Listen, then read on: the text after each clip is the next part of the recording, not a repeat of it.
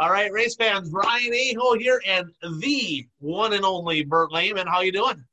I'm doing good. How are you doing? Doing awesome. We're bringing you episode 58, ladies and gentlemen, of the One to Go show. Excited about that. You know, we're clipping right along here, and before you know it, we're gonna have 2 years under the belt here. I never thought we'd make it to year one, but Puka didn't. We love you, man, but hey, he's still heavily involved with the show. He jumps on, he makes special appearances, and he helps make some things tick here. I give him some crap, but I think we miss having Puka on the show every once in a while too. So, but hey, we can't start a show out though without mentioning one of our sponsors here.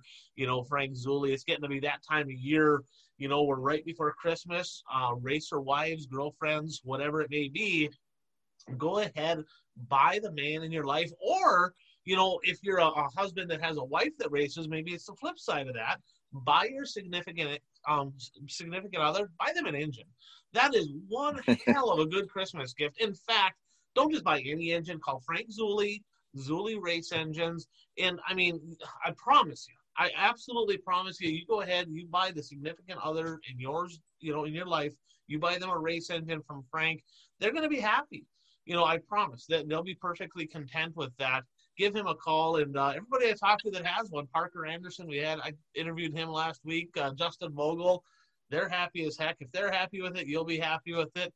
Give Frank a shout. He'll take good care of you. So what do you think, Bert? I think that's a good Christmas present, don't you? I mean, everybody's always wondering, what do you buy your significant other? And I mean, that's unique. I mean, who buys somebody an engine for Christmas? I mean, I think that's a good gift. I agree. That would be, I think you would definitely be in their good graces if you did that. I think so. Now, just don't. And if you have to, just use their card for it. I mean, just do what you got to just make it happen. So, hey, let's get it. There was a little bit of racing here last week. Not a lot. We're getting close to the end of the year here, right? There's still races coming up, but not a lot left. And before you know it, we're going to be into January, and there's a bunch of stuff going on in January. So, it's kind of died down just a little bit, but down at Alltech, we're going to start off with Puka's favorite class, crate late models, right? This was a 602 crates down at Lake City, Alltech Raceway, and 50-lap feature, $5,000 to win. 19-year-old. I don't know if you saw that. I think you watched that race on Dirt on Dirt. Not real eventful, but a 19-year-old won that, Clay Harris. And looking back, I looked at my race pass. He's got several wins over the course of the year. There's a 12-year-old there, too, and I don't recall his name, but that 12-year-old's winning races, and it's like, I don't know if a 12-year-old belongs in a late model, but it is what it is. I guess it's their money, and I don't have to race against it. But, Bert, what was cool about that whole deal? The racing wasn't all that terribly exciting. It wasn't bad. I mean, there was some passing. I mean, but it just wasn't overly exciting. But did you happen to see Victory Lane? No, I didn't see Victory Lane. I did watch the feature, and I mean, it was one of those tracks again where it seems like every week we're talking about this type of a track. It was, slick from top to bottom, but at least there were multiple grooves. I mean, the leader for most of the race was racing the low side, and the guy who actually won it was racing the high side and got by him on a restart. He was definitely the fastest car though, because once he got by him, he pulled away. But yeah, I did not see Victory Lane. Just what you had told me, he couldn't get the full celebration in. He could. I've won several features in my life, and I've been down to Victory Lane, and I've gotten everything from, a case of beer. I've gotten a case of pop. I've gotten champagne. I got a bottle of wine. I got different stuff. But, hey, this is down in the South, right? This is down bootleggers down in the South. And, yep, you guessed it, moonshine for this guy, right? So they're going to do it. And the kid was only 19. Can't drink moonshine. So his pit guy was down there, and they're like, all right, like, hey, here's the deal. They even called it out over, I got the video clip here, as you can see. But they called it out. They're like, hey, he's 19. He can't drink. So you're going to have to take one for the team. You're going to have a drink, take a swig down to Victory Lane. And you can see he just kind of winced a little bit, and must have been some high test stuff. So moonshine getting her done. Clay Harris down there at the Alltech Raceway. Now, there was some, I'm going to call it real late model racing. We're going to call it. Well, before we get to the real late, Have you ever had moonshine? I have not. I have not. Closest thing I had would be apple pie. One of my friends made some moonshine. This was at, and he brought it to, in our small town, we have alumni games where people who graduate from the school come and play basketball in a basketball tournament. Anyway, he brought the moonshine to the bar. I mean, I just had a little taste. I don't even remember what it tastes like anymore. But he dumped a little bit on the bar counter and he lit it on fire. And I mean, it burns. Yeah, that's high test stuff. One of the funny things was an older gentleman who was up from Tennessee. You know, he's originally from Tigerton, but he lives in Tennessee at the time. He took a big swig, and it buckled his knees. You know, hey, you get some of these street stock guys, Vogel and some of them guys, I tell you, dirt track world, they might have put a little bit of fuel in their float bowls, right? Like Hot Carl says, you get these boys some moonshine, right? And we'll find out what they're made of. So I don't know. They always say the northern guys can drink a heck of a lot more, but I think the stuff they drink down there is a heck of a lot stronger. Yeah. So it might have to be a little winter road trip. Maybe we'll have to get some moonshine for one of the invitationals up here and have a little drinking contest and see how that goes. Now, so hey, let's switch gears, Bert. Volunteer Speedway, and I kind of made fun of this deal a couple weeks back when they announced it over at Bulls Gap, Tennessee. It was night number 2 of the Extreme Dirt Car Series. $5,000 to win. Another day race. But I will say this: the racing was pretty good. It must have been cool enough temps, you know, and stuff to where it didn't glaze over. It's not 90 degrees out. Biggest problem for me with day race is getting out of bed in time. You know, like I'm not all about like getting up early, but you know, I know you watched that race. Why don't you kind of recap a little bit what you saw there over at Bulls Gap, and then I got a couple things I want to touch on as well. Yeah, I mean, Bulls Gap is a racetrack that I've heard about, but I guess I don't think I've ever seen a race there before. I mean, that's actually a really cool track. That was, I mean, it's kind of down in a bowl, it seems, and very high bank. Yeah, I remember a T-shirt, Bert, that back in the day I was down there racing somewhere, and it said the baddest bull ring in the South, Bulls Gap is what it was, Volunteer Speedway, Bulls Gap. So she's a pretty good turn and burn up on the wheel. I mean, there's a lot of bank, a lot of side force there, and a lot of pretty fast little racetrack for sure. Yeah, I mean, last week we were talking about tracks on our bucket list. I think Bulls Gap would be a track I would like to see a late model race in person. But yeah, the race last weekend, Bloomquist led the first portion of the race, and apparently developed a hole in his radiator, and the engine temperature was increasing, so he pulled off, and him and Chris Madden were having a good battle before that, and Chris, you know, once Bloomquist was out of the race, Madden went on to win. But what was interesting, and I mean, you sent me some information about this, is Bloomquist was running kind of an experimental engine with the purpose of seeing how this engine would perform as according to the Bloomquist Racing Post, is that it used all shelf parts from racing companies, and it cost like $26,000 for this engine. And you may be thinking, $26,000, how's that making the sport cheaper? But I guess the normal engines they use are a lot more expensive than that. Yeah, you're not going to buy an engine from Frank Zulli for $26,000. Okay, I promise it's going to be a lot cheaper. Get a hold of Frank; it's still cheaper. But yeah, you're looking at 40, 45, 50. I mean, you're talking some major money for these big open motors for super. I guess we'll call it late model racing because it's really late model racing. But he recognized an issue, and actually Cody Sommer, who works for Bloomquist, he kind of was tied in with this, kind of spearheaded it, and they realized, you know, costs too dang much. In most cases, when the tracks, especially a quarter mile or a 3/8 or something that's maybe not hammered down, you don't need that kind of power. I mean, most of the tracks, you don't need that. You go to Volusia, you're going to need that big thunder underneath the hood, maybe Bristol or something like that. But most of the time you can get away with less. And, I know a lot of the guys, they're running them open motors, Bert, and they're actually putting restrictors in them anyway. So they're choking them down, so that tells you right there. It's like these people are spending $40,000-$50,000 on an engine and then detuning it.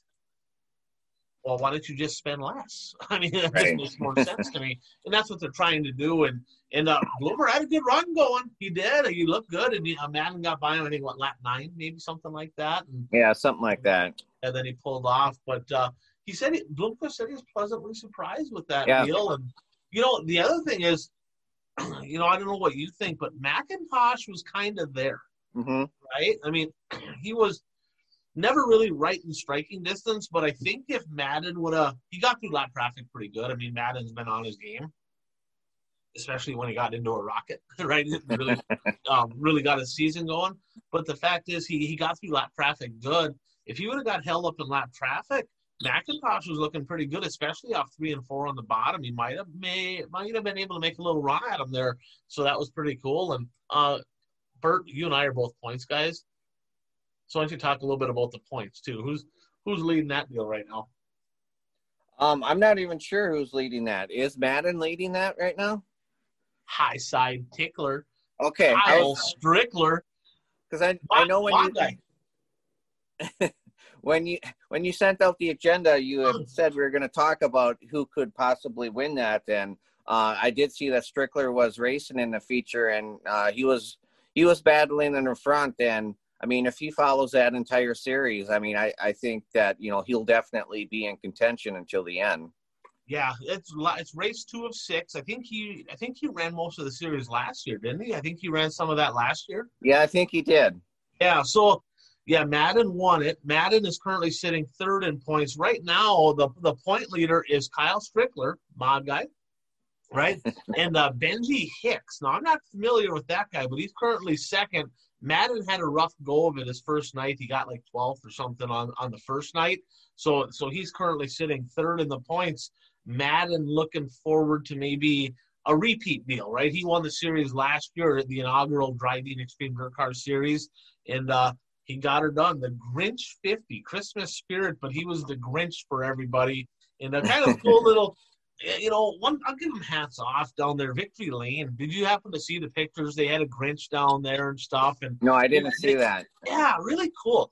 And it really played it up because I think the crowd, just interaction, the kids, they probably love the heck out of that. So, hats off to doing them extra things like that to kind of get some crowd involvement and, some neat pictures with the Grinch with the Santa hat on and stuff like that.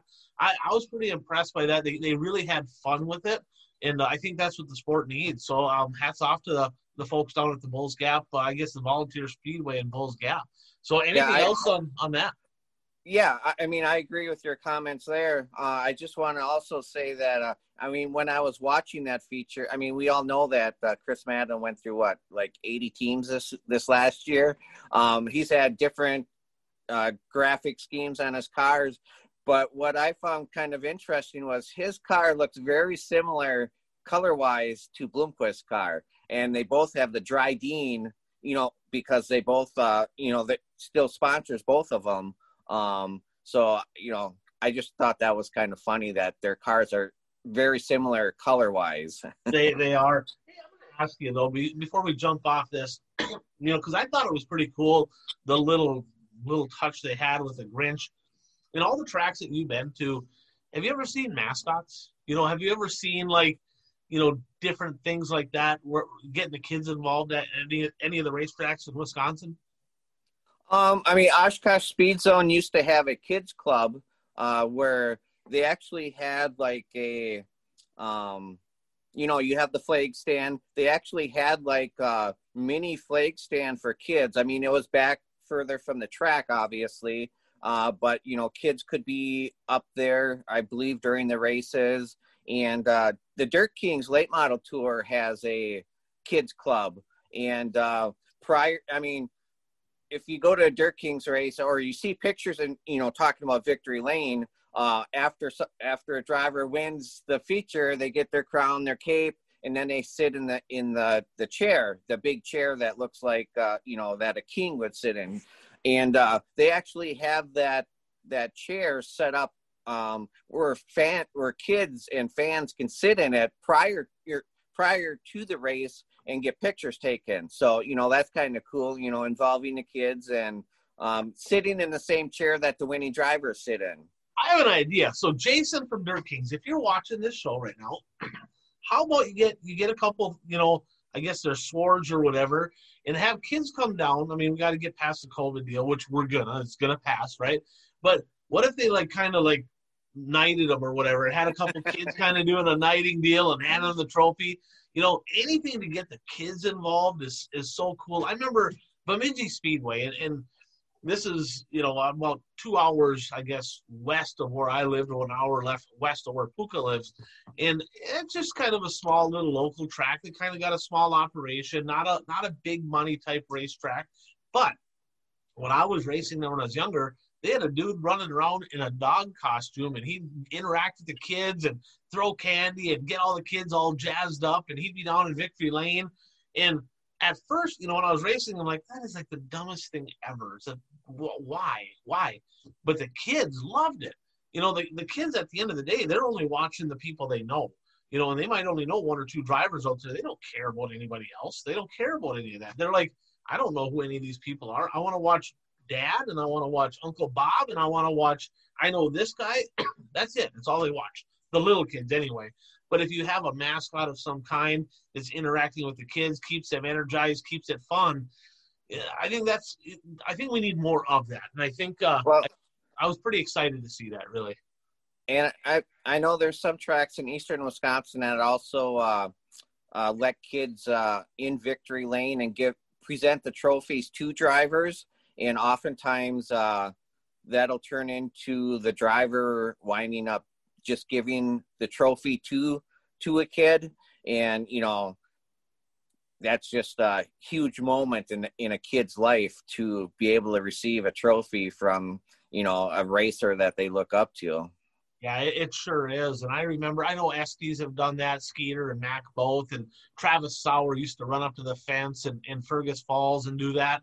And it's great to hand them the trophy. But then when you say, hey, come down to the car afterwards, and I want to make sure that you get this signed and get a picture with them, all of that interaction is what the sport needs. And it's tough to do, though, when you have 87 classes in a night, right? So there's a nugget for you right there. But overall, a good program. I was pleasantly surprised that the day race was good. It was a good event overall, and looking forward to night number 3 of the Extreme Dirt Car Series. And, hey, we had a little asphalt racing, Bert. Normally, it's asphalt racing, and if you like asphalt better than dirt, it's really your own asphalt, and we don't really talk about it, but kind of a big show this time of year, and I've heard of it, but I didn't know much about it. But they had the Snowball Derby. It turns out, I didn't even know this until researching this, it's a 2-day show. Day 1, they have the Snowflake 100, which is kind of a limited class. Day 2, they have the 300 lapper, which is, I think it's, what is it, just super late models? Yeah, super late models. And why don't you you want me to touch on Saturday, you touch on Sunday, or you want to touch on both, or what do you want to do there? I'll let you touch on Saturday, and because Majeski. I'll let you touch on your Wisconsin boy, and we'll do that. He's your boy. Do you want me to go first? I'll touch on Saturday because and then we'll go into Sunday. But okay, so Saturday, 100-lap feature. This guy by the name of Stephen Nasse. Now, keep in mind, I don't know these guys. Now, I've heard of Bubba Pollard. I don't know why, but I've heard that name before. But Stephen Nasse, for the second year in a row, Bert, was stripped of the win hours after, right? After Victory Lane. Not right in Victory Lane, not right after the race. It was a couple hours later. Now, last year, he actually was in the 300 lapper, right? And he came from deep. He came from the LCQ. He won that deal. That was the big race. I think it was $25,000 to win, something like that. And he went through tech, post-race tech, and they had a very, I'm talking very thorough tech inspection. So thorough that he had caps on his pistons, on his caliper. So they had to take the calipers off to see all this stuff. I mean, we're talking way, way teching, right? and it turned out he had titanium caps on there. 3 hours later, he was disqualified for titanium caps on his caliper. This one here, he's coming into the last corner, and evidently he's rivals with this Pollard, right? And, you know, I don't know their history or their story, but they come into 3 and 4, and it's not like he just completely land blasted them. But, I mean, folks, you take a look at the video. It's playing here as we speak, but, you know, the fact is he got into the leader, turns the leader around, and boom, he goes across. He gets first place. The leader, I don't know where the leader ended up even crossing the line at. He's given the win. He goes to victory lane, right? They reward him and all that. On the whole to-do, like he's the winner of the Snowflake 100. This was the Saturday race. It was a couple hours later that they decided that, yeah, you know what? We rethought this deal, and they actually gave him last place on the lead lap. So whatever that, and it was deep in the field, right? It wasn't last, but whoever's on the lead lap, he got put to the back of them. Jake Johnson gets the win. Now, on a call like that, Bert, that should be instantaneously, right? In my mind, okay, do I think it was the right call? Absolutely. I think if you take out the leader, you should get penalized. I'm sick of this whole sprint car rule deal where whoever stops goes to the back. I think that's stupid, okay? If you cause the altercation, there's consequences. You should get penalized for it. I believe that. And the reason World of Outlaws and some of them don't have that is they simply just don't want to make a call. They don't want to make a judgment call. And I really, truly believe in those traveling series that they do it politically, because if they make the call, if they have to start making calls and they bring their own officials to the racetrack, right? And pretty soon they're calling it on this guy and they're calling on that guy. Well, this guy's pissed off. He's like, well, screw you. I'm going to go race Lucas Oil instead of World of Outlaws. Okay? Now, if they don't have to make a call, they're like, I mean, you can't be mad at me. You stop on the track, you go to the back. That's just the rule. So it kind of takes away some of that drama, right? Because nobody can be mad. It is what it is. You can't be mad at the official. Well, I hate that. See, I get it. I get why they do that with the traveling series, but I just hate that rule because I'm a firm believer that if you do something wrong, you should be penalized. I mean, it just is what it is. I mean, you walk in and you rob somebody and you get caught, you should go to jail, right? If you dump somebody and spin them out, you should get put to the back. It just, to me, it just makes sense. And I kind of see, though, I mean, you see my point there with that traveling series? I really believe that there's something to that. I was talking there the other day with someone, and they said, do you think that if they started making calls, that some of those guys would get pissed off and go to the other series if they got a bad call? And I think there's something to that. What do you think? Well, I think that's definitely a possibility. I mean, what struck me about this incident, and I mean, I watched it several times, and yeah, he dumped the leader, but it really isn't anything different than what almost NASCAR encourages their drivers to do. I mean, and that was my big issue, well, maybe not issue, but I know we've talked about this on the show before. You know, I don't believe in the bump and run. I think that if you're going to pass somebody, you should do it. I mean, yeah, there's going to be some bumping, but you shouldn't, if you want to pass them, you shouldn't bump them out of the way, is what I'm saying. And so I think from a driver's perspective, I think a lot of that comes down from the watching NASCAR and knowing, you know, every week it's like the announcers are even getting into, you know, when's the bump and run going to come? When's that going to come? You know, they help promote this. And then this guy, yeah, this was a little bit more than a bump and run, but you know, he gets penalized for it. I know it's different. It's a different series than what NASCAR is. So, but you know, it's just dueling views on what the proper way to handle it is. Here's a question I have. I don't know if you know this or not. I don't, but I'm guessing that series has, I don't know if that was a non-sanctioned event or if it was a series. I don't know, but I'm guessing they have rules and procedures, right? Now, with that said, what is the rule? I mean, how does that work? I mean, it'd be kind of cool to look back at other races in that series to see what happened in similar situations, right? Now, Did they do it because they got a hard on for this nasty guy, and they say, you know what, we just don't like you, and you're getting this. We're gonna drop the hammer on you. But all of a sudden, we find out and I don't know this to be true, but I mean, you see it all the time. Maybe 4 weeks ago, somebody had a similar deal. Maybe it wasn't for the win. Maybe it was for fifth, right? But on the last lap, they dumped the guy, and they got the. I mean, is it consistent? Right. Right. Well, that's the key. Are they calling it the same way every time? I don't know that, but as long as they are, then it's okay. You asked the question, what is the rule? And the fact that they didn't make an immediate decision tells me that there isn't a rule, or it's a very vague rule. And I don't know this. I know there's a lot of chatter on Facebook, so I don't know if they took that into consideration or what. There's a lot of variables.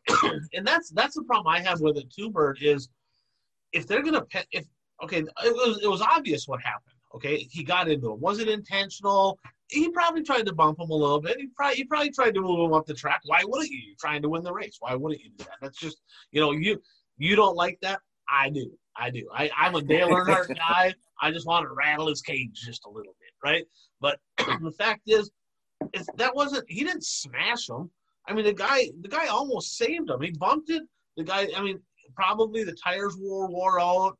It was the end of the race, so it was easy to lose traction, but he didn't like slide up into the fence. He didn't wad up the whole field. The guy spun out. Not a big, I mean, did he cause it? Yeah. Okay. But it wasn't a huge deal. I would have probably did the same thing. Why wouldn't you do the same thing? You're trying to win the race. But my whole problem is, being that they knew what happened, if they're going to make a call, just make it immediately. Don't wait. Right. Just the whole victory lane to do and all. I mean, that was a bad deal. The way that they went around that whole deal, and that's 2 years in a row that they had victory lane celebrations for somebody who was not the winner. And hopefully next year they don't have that issue again. Yeah, hopefully not. Hopefully they'll Sunday was the big one, Bert. Hey, you're representing the state of Wisconsin. Yeah, from Seymour, Wisconsin, which is only about an hour away from where I live. I mean, I've followed Ty Majeski's racing career. I mean, I had never heard of Ty Majeski until I was, as the editor of Full Throttle Racing magazine, we were only in like our second year or so with the magazine. And I went to our local go-kart track, which is only like 20 minutes from where I live. And the promoter of the go-kart track said, hey, if you're looking for a good go-kart story, Ty Majeski is here. Because Ty started racing go-karts at GSR Kartway in Marion, Wisconsin, which is 20 minutes from my house. And it was at that time he was just getting into asphalt racing, asphalt late model racing. So we actually featured him on the cover of Full Throttle magazine before anybody knew anything about him. So, I'm kind of, I'll say it, I'm kind of proud of that. I mean, Full Throttle put him on the map. You put him on the map is what you did. So I've been following Ty Majeski's career. I mean, he was racing NASCAR trucks for most of this last year. But I mean, he's definitely the most dominant super late model driver from Wisconsin right now. I mean, he pulls into any track in Wisconsin, and I mean, he's a threat to win anywhere. And last year he led the most laps at the Snowball Derby. And I believe but he didn't win. And I believe this year was his 7th attempt at winning that race, and he finally won it. But, I watched the final 5 laps of that race, and, there wasn't a dumping of the leader, but there was definitely some scraping and some rubbing going on. But nobody spun out, and, everybody finished, and there was no controversy. So it's funny because Ty posted on his Facebook page after his car cleared tech that he had officially won the race. He waited till after the car went through tech. Yeah, that's probably a good idea with the track record that's going on down at that place. But that's pretty cool, And the Cup champion Chase Elliott, Yep. right? He got third in that deal, and then I looked kind of through the list. I'm like, oh, Kyle Busch got seventh, right? So that's a big win.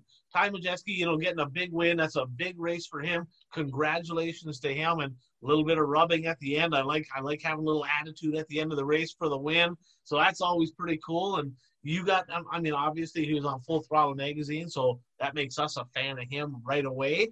But have you talked to him in recent years at all? I haven't talked to him in recent years. I have interviewed him since that first story that we did on him. And he's a super nice guy, very good interview. I should reach out and try to do an interview with him and, do another article about him. Yeah, especially after winning that one. It'd be kind of cool to see if he can take that next step, right, and get up into the Cup ranks. He's certainly got the talent, and as a Midwestern guy, we want to see our Midwestern guys go down and steal all their moonshine down there, so to speak. Is what we want to see them. What we want to see them do. So that was pretty cool, and that kind of concluded the racing that I kind of watched over the weekend. But there was a little bit of news that come out. This kind of leads me to, I guess, Ryan's rant of the week, right? And the PPP come out. We got all this COVID. We're all sick of the COVID. We're sick of everybody that is functional, right? Is sick of politics. They're sick of COVID. They're sick of restrictions. They're sick of masks. They're sick of deaths. They're sick of all this crap, right? They're sick of all of it. But the PPP comes out. And basically, this was intended or supposedly intended or advertised as such that small businesses, big businesses, everybody could apply for this and get some extra money to help them kind of through these hard times. And, man, all I see is the rich getting richer. That's it. That's all I see. And don't hate the player, hate the game, right? I see people out there that they're getting these big checks, RCR. $6.3 million. What? What do they need? Seriously, the government's giving. Really? I'm arguing with people on Facebook about student loan debt reduction and stuff like that. We're talking 20, 30 grand, and you got RCR getting a check for $6.3 million. Chip Ganassi, just under $4 million. World Racing Group, 900 grand, right? Mark Richards Racing. Really? Mark Richards Racing? $232,000? Really? Mark Richards? How the hell did that happen? They made a ton of money this year. They won a lot of big races. They raced the better part of the year. They got their sponsorship money. They did their thing. And they get a handout for $232 grand. Some of the businesses on the list, hey, I get it, because some of them are small businesses. I happen to know them, and I know things slowed down for them. I'm not opposed. In fact, honestly, I'm not opposed to even any of these people getting the money. Again, don't hate the player, hate the game. But we all know people and we'll just talk about the racing community, right, as a whole. We won't talk about everybody, but in the racing community, we know a lot of people, a lot of small business owners that support racing, own race teams, own race cars. Their businesses still to this day are not open, right? And some of those people are self-employed individuals, right? Maybe in services, and they're not creating any income. Maybe some people are employees out there, right? And these employees, they're not getting money, right? But you got RCR getting $6.3 million, and we got people out there that can't even afford to pay their bills because they're not getting anything.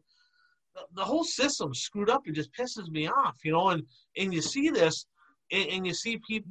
I know there's racetracks that have gotten PPP money, and again, hey, God bless you, great. It was available. They're giving the money to somebody. You might as well try to go get it, right? Plain and simple. But it just leaves a sour taste in my mouth. It just feels wrong, to see some of these folks getting this kind of money. And again, it's not on them. To me, in my opinion, it's not on them. It's more on, just another broken system that the government has going. What's your thoughts on that, Bert? No, I agree with you. I don't fault the companies for, this system was created. They're just working within the system and to get this money. Yeah, I mean, I don't necessarily agree with it, but I mean, I think the problem is with with our government, basically. There's a lot of problems with the government. I think no matter what side of the political realm you fall on, we're all like, the government is a complete disaster. I mean, it just is what it is, for sure. I mean, they create these programs, because we got to do something. We got to do something. So then, they give all this money out. I mean, it says loans, but my understanding is if you follow the guidelines and everything, most of the money will not have to be paid back. So, it's a broken system that we have. And unfortunately, there's really not a lot we can do about it. I mean, we can vote, but once the elected officials are in office, whether it's president, Congress, even local state, local, there's only so much that we as citizens can control. I mean, I know in Wisconsin, it's frustrating. I mean, you're talking about, people who are out of work and can't afford to go racing and that sort of thing. I mean, in Wisconsin, there's a huge backlog in processing the unemployment, that there's some people who haven't received their unemployment from March because of the ineptitude of the government in processing unemployment claims. And I mean, it's just, the whole system is broken. Yeah, there's no other way of putting that. And the only thing that kind of gets me is you see all this, and it's like, I think the intent maybe is there by certain people. I mean, it's hard to, I don't live in their heads, but I think that everybody knows that there's people that were struggling that needed this money. And I just wish there was a way to kind of make sure that all happened. And there's simply not. I don't have the answers to it, but people can look at the 2020 page on Facebook. Troy and Jonathan Powers, they got that page, and there's a post on there that says NASCAR teams get PPP, and it kind of talks about all the different stuff. You can look on there and see all the numbers, and that doesn't have all of them, but it has several. And I don't know if it's public knowledge, all the people that have collected PPP money or not. I don't know. It doesn't really matter. But there's some pretty big numbers out there that just made me go, oh, wow. It's just crazy. So that's enough of that, because we'll get back to racing topic. That right there is just mind-blowing to me. I wanted to touch on that. But we do have some upcoming events. Okay, there's probably more than a couple, but there's two that would be considered a little bit, I guess, marquee type, bigger type events. And Saturday on Dirt Vision, Bert, the Dryden Extreme Dirt Car Series making another trip down to the Livonia Speedway. That's night number 3 of 6, and I'm excited for that one. That you're going to see kind of the same group of cars you just saw. Mm-hmm. Who's your pick? Who's your pick to win that one? I'm going to go with. I'm going to take your mod guy. You're taking the high side tickler, Kyle Strickler. I'll go ahead. I'm gonna stick with. I don't think Overton was there, was he? I don't think he went to that race, did he? I did not see or hear his name at all. So yeah, I don't think he was there. Yeah, I don't know if he's gonna go or not. So I'm gonna go with the safe bet, knowing that he might not be there. I'm gonna take Chris Smokey Madden. Boy, he's been running good in this series, trying to repeat as champ. This will kind of go through February. I think they got one more show in December, and then they kind of jump over to 2021. So you got the high side tickler. I got Madden. That is Saturday on Dirt Vision. And then we got another trip down. We talked about this place, Bert. This is we talked East Alabama, right? What is it? Phoenix City, Alabama. The East Alabama Speedway, the 48th annual Alabama State Championships. Now, the last time they had a race there, it was a absolute disaster. 10 classes of cars. And remember the prelim features, like all the I guess I don't even want to call them field filler classes, but the lower classes, they were like 50 lap features and stuff. I'm like, what in the world? I looked at it this time. I think they're practicing Friday, racing Saturday, racing Sunday, and at least they're still having 852 classes, 10 classes just for Puka. Puka, let me know if you need your flights arranged. I can get you down there. But the fact is, those features are all going to be like 25 or 30 now, which is a lot better. Now, I don't know what series this is, Bert, but 10,000 to win for late models. So it'll be interesting to see if maybe they can get some kind of a notable name, because you know that some of them are going to be down at Livonia, right? But maybe drag in some kind of a, some kind of a big name. I think Joseph Joyner won the last big one down there, the last 10 grand to win deal, didn't he? With that last lap altercation deal. But there's a couple interesting things there. What's your thoughts on this race coming up? And then there's some pretty neat things here that I was going to talk about with this race, but what sticks out to you from what you saw? Well, I mean, I'm hoping that they learned from that last event. And, well, apparently they have learned from their last event, because they did shorten some of the features. And I don't want to steal your thunder with one of the things that they're going to do, because I know you're going to talk about it. But yeah, they're changing up their cautions a little bit if they run past their time limit.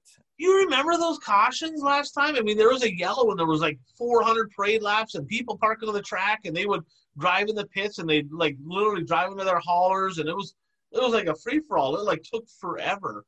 And this time what they're doing is everything except for the super late models, all the other classes are on a time limit for the A mains. And once they get past their time limits, they're counting caution laps. What? A 25-lap feature, they're going to count. That place had like 8 caution laps every single yellow. They'd be like, it's just weird to me. I mean, I get it. They're hats off to them for recognizing that there's a problem and they got to speed things up. So that's good. It's just kind of a weird way of doing that. But well, go ahead.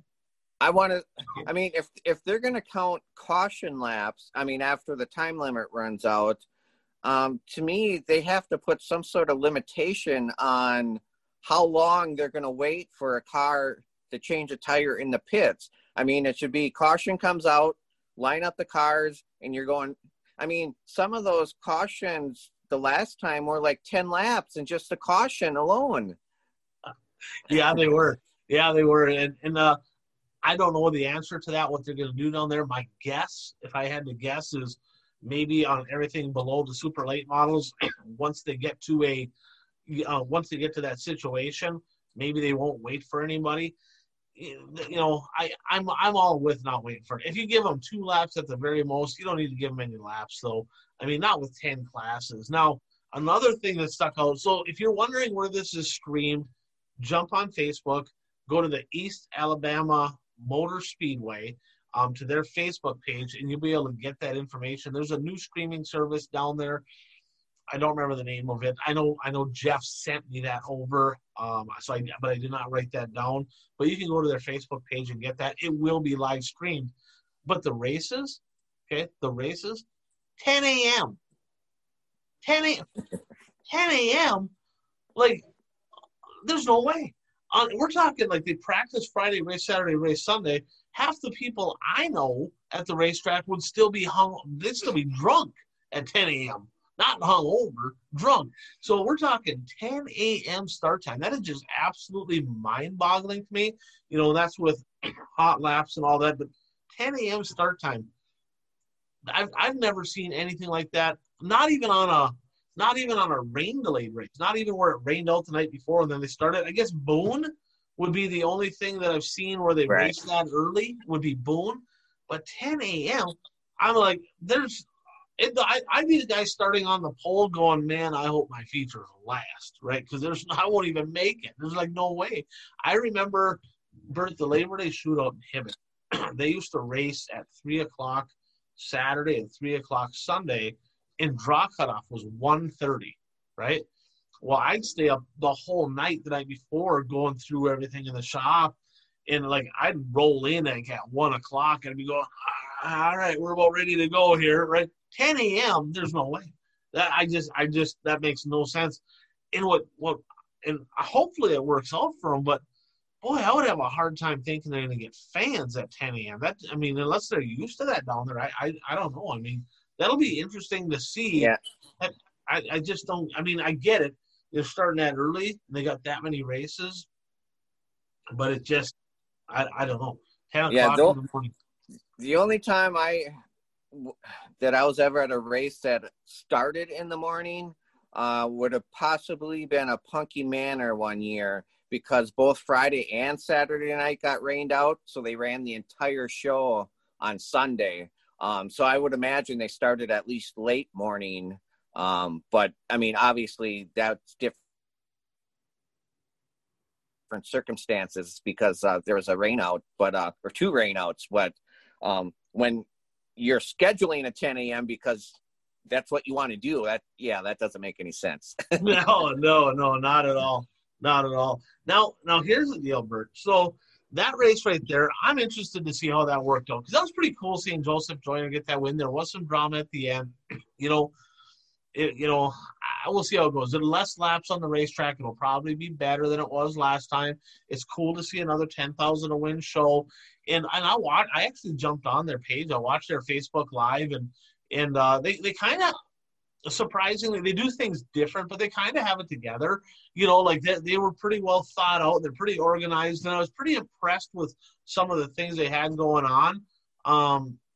I don't know about the whole 10 classes and some of that stuff. I mean, that's not my cup of tea, but hopefully it's a success. There's not much racing this time of year, so hopefully that can go off well. I think this was a postponed deal. I think this was canceled earlier in the year and pushed back here. So hopefully it goes well. I don't even know who's going to be there. But it'd be kind of cool to see that Hunt the Front team maybe steal Victory Lane again. What do you think? Yeah, I mean, I don't know what drivers are going to be there. It will be interesting to see if a national driver or two do show up there. I mean, for this track to have 10,000 to win shows so close to each other, I mean, you would think that financially they're successful. But I mean, you don't know that for sure, because sometimes tracks will just do stuff and maybe they got a couple $100,000 in PTT money. Just saying.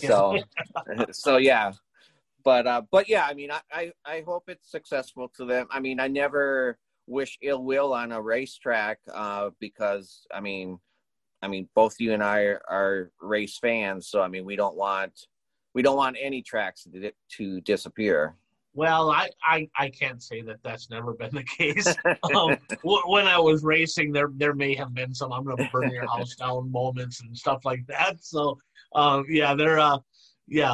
had some shining moments in my racing career where I did wish ill will. I remember I wanted to burn the grandstands down a time or two, and never did. Right, but the thought maybe crossed my mind just a little bit. I don't need counseling for that. I'm over that now. But hey, that brings us to the last lap. Okay, there's some pretty cool stuff happening on Bristol. Okay, now typically they're like, it's Bristol, NASCAR, stupid. But for the third time, dirt. Now we already know they're going to put the Cup cars there, right? But this week, what did they just announce? Did you see the announcement? Did you get all the information on that? Yeah, I mean, I did see the announcement. I mean, once NASCAR released the schedule that they're going to race dirt at Bristol, I think we may have even talked about it on the show that you knew they had to have some sort of – you figured that some sort of dirt races other than NASCAR would be taking place there also. And, yeah, it was announced today that the Bristol Dirt Nationals – will be taking place the week leading up to the NASCAR event. It sounds like late models for sure. There's going to be other classes. They really haven't finalized the classes yet. But my understanding is it's not sanctioned by any one group though, that it's going to be an unsanctioned race. Yeah, that's the understanding. Well, I think what I read is they haven't announced any kind of sanctions. So I don't know that that's going to be officially non-sanctioned or if they just haven't really crossed their T's and dotted their I's on what that's going to be yet. Same thing with the support classes. One thing that's for sure, it's going to be on XR. This is a sister track to the track in Vegas. XR promoted, of course, the Duel in the Desert out there, the IMCA deal.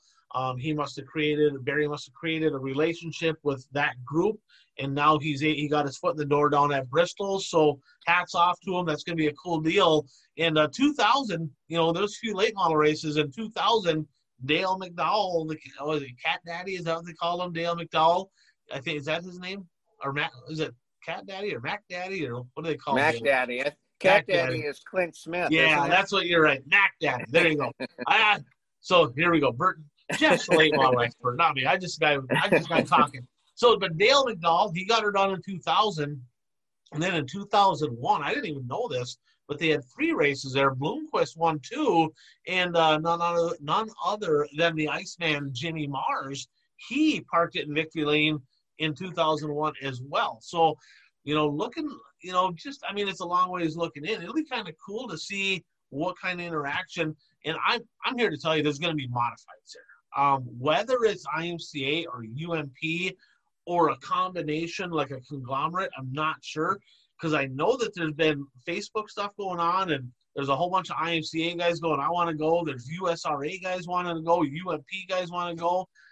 I don't know if they're going to try to do some kind of a conglomeration, or if they're just going to say, look, this is the region we're in. It's going to be this. But there will be some modifieds. There will probably be some other classes as well. But it'll be interesting to see. I think it'll be a pretty good turnout. And excited for that. They might as well just race them all. Let's have like 10 to 20 classes there. Absolutely. You gotta have Hornets, you gotta have rear wheel drive mini stocks, you gotta have winged mini stocks, you gotta have super stocks, you gotta have IMCA stock cars, Wissota street stocks. Yeah. No. I definitely don't. Please don't do that. 3 classes at the very most. I that's his show, but 3 classes at the very most would be, I think that would be perfect. Now, well, I want to make one comment. I'm curious. I was just thinking about this. I'm curious to see how technology over the last 20 years has changed, because when they raced there previously, if I remember correctly, they were popping tires and popping motors like crazy down there. So it'll be interesting to see if technology has lessened some of that on the, now that we're like 20 years past where we were.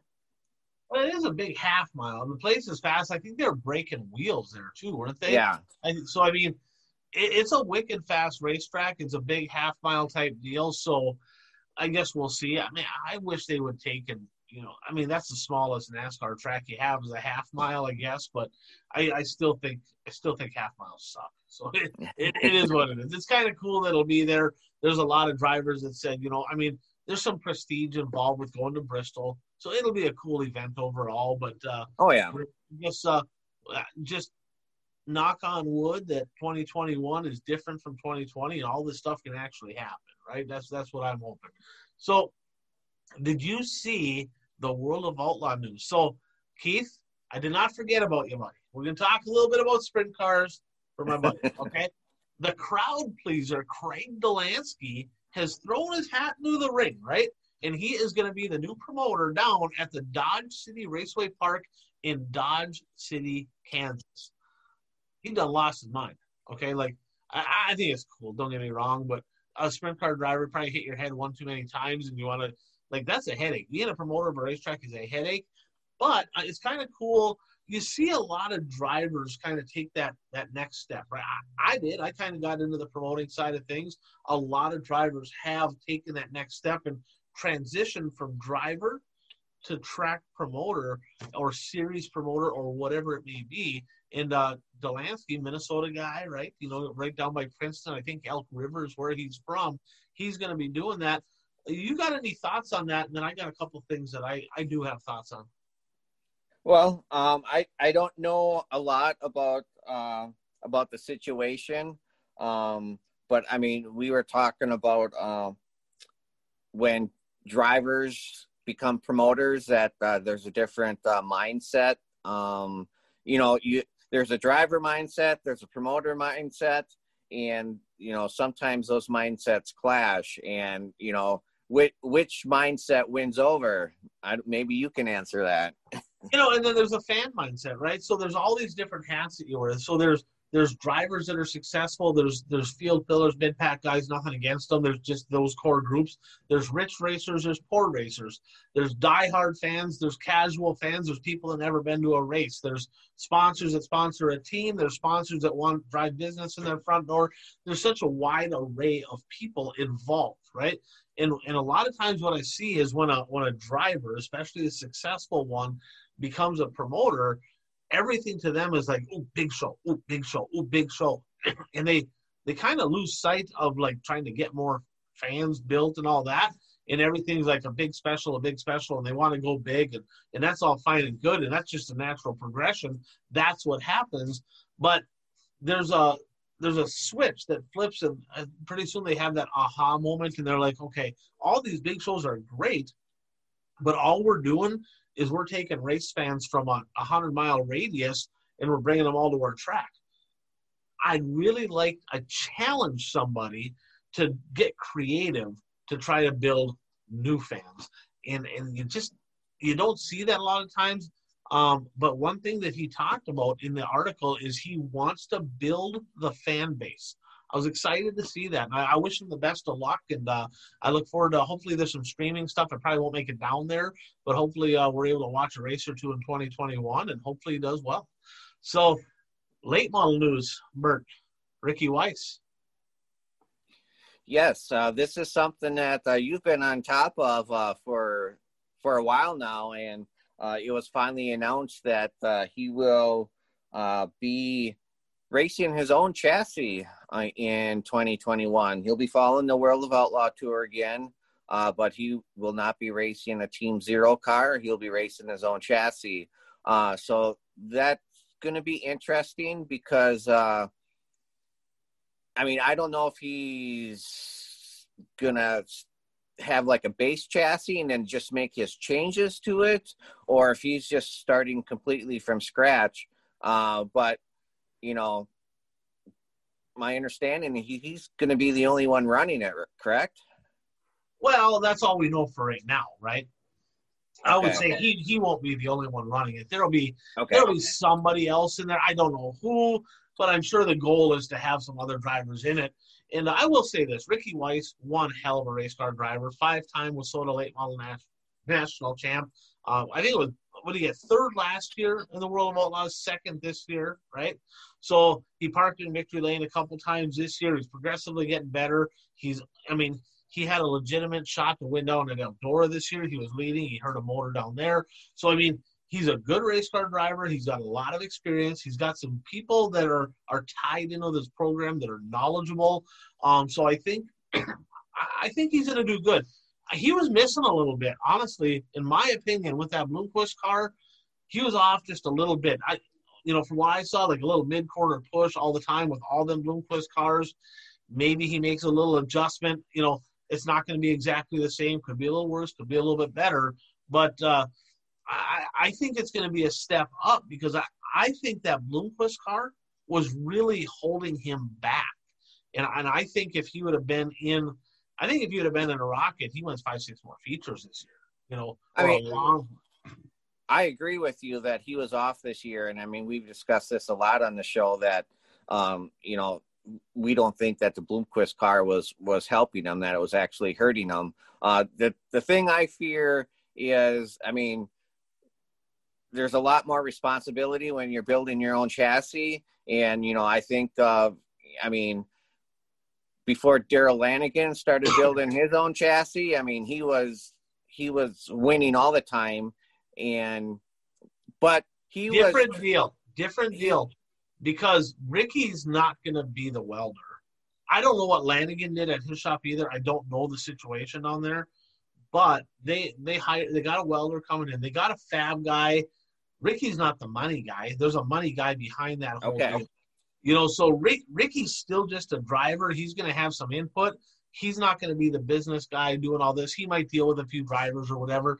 But the fact is, it's more of there's other people behind this. He's just kind of the face of it, so to speak, from what I understand. As long as don't get me wrong, he has some knowledge too. He'll have some input on how to make the cars better, right?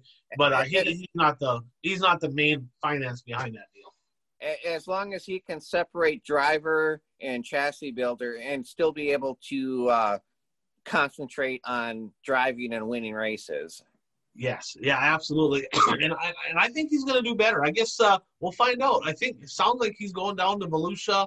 That will be his first step down in January. That's where they're opening up, isn't it, for the World of Outlaws? And literally just a handful of weeks away down in Volusia. Mm-hmm. So he'll be down there. We'll find out soon enough. And best of luck to our friend from north of the border there. And I'm going to end up with some bad news here. And I wasn't going to mention this guy, but Jeff shot it over to me. And you remember the Conley name? There was Delmas Conley and RJ and Rod Conley. They were number 71, so they had to be cool.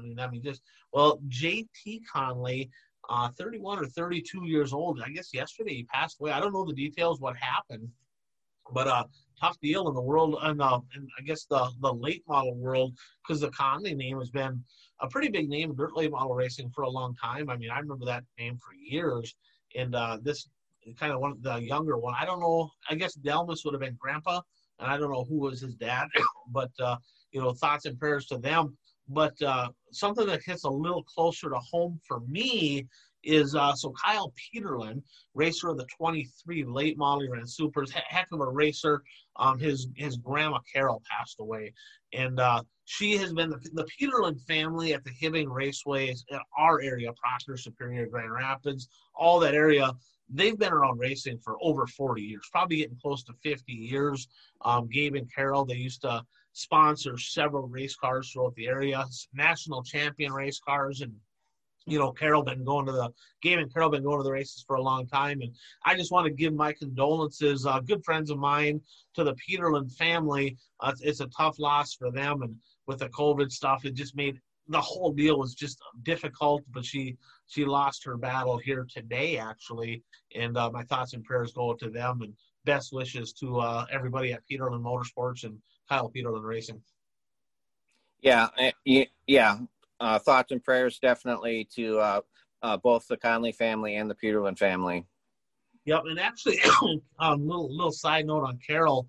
Years back, they had a woman's auxiliary at the Hibbing Raceway, and I don't know exactly what her role is. I was pretty young, but I remember my mom was in it, and so my mom and Carol and several of them. But they actually had booklets and point sheets, and they did all kinds of pretty neat stuff, and little fundraisers and stuff for the racing community. So she's been involved for a long time, and just sad to see her go. But hey, that's episode 58. We got a little bit of racing coming up. Phoenix City, Alabama. East Alabama Speedway, and of course Livonia. That's my one. If I had to say I'm looking forward to something, it's that one. Livonia, I would agree. Yeah, so that's coming up here. That's going to be on Dirt Vision, and I'm guessing that if you can't catch it on Dirt Vision, if you don't have Dirt Vision, it'll probably be on the next day on Dirt on Dirt, right? I think it usually ends up that way. Right. So any closing thoughts there before we close out?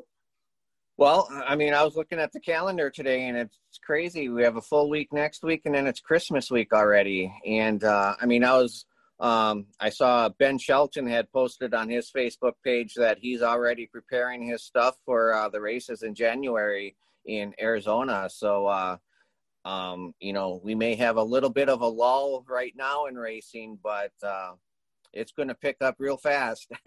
It is. And I'm going to knock on wood. I'm working on some details. I'd like to get down there. I might make it down to that deal, the Wild West Tour myself.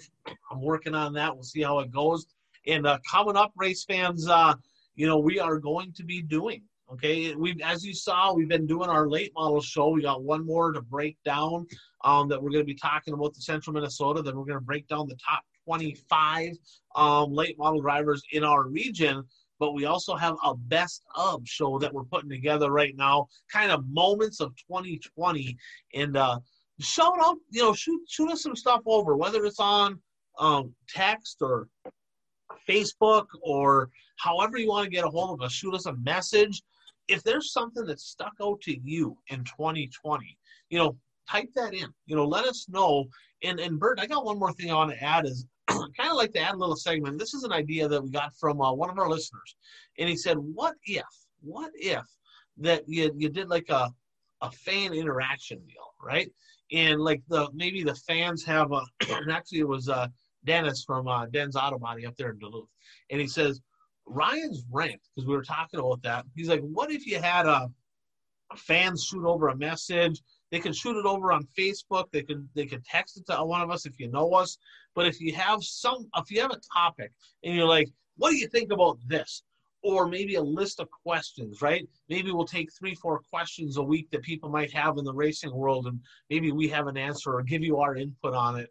But kind of be fun to kind of get a little bit of interaction there. So don't be afraid to hit us up, in the comments, or shoot us a message, get a hold of us. If there's something you'd like us to chat about, if you have questions on something, let us know. And I kind of have fun doing something like that. What do you think, Bert? No, I agree. I mean, the whole reason we're doing this podcast is for fans to listen to it. And we want to be talking about things that they want to hear about. So, yeah, if you have any ideas, suggestions on topics that you want us to discuss, send them, message us on our Facebook page, or just put it in the comment section, and, we'll be sure to take a look at it. And who knows, we may just discuss it. Absolutely. So with that said, there's episode 58 in the books. That is the Bert Lehman. I'm Ryan Aho, and like our buddy Puka always says, go out there and be your dream, and we'll be back at you next week. Perfect.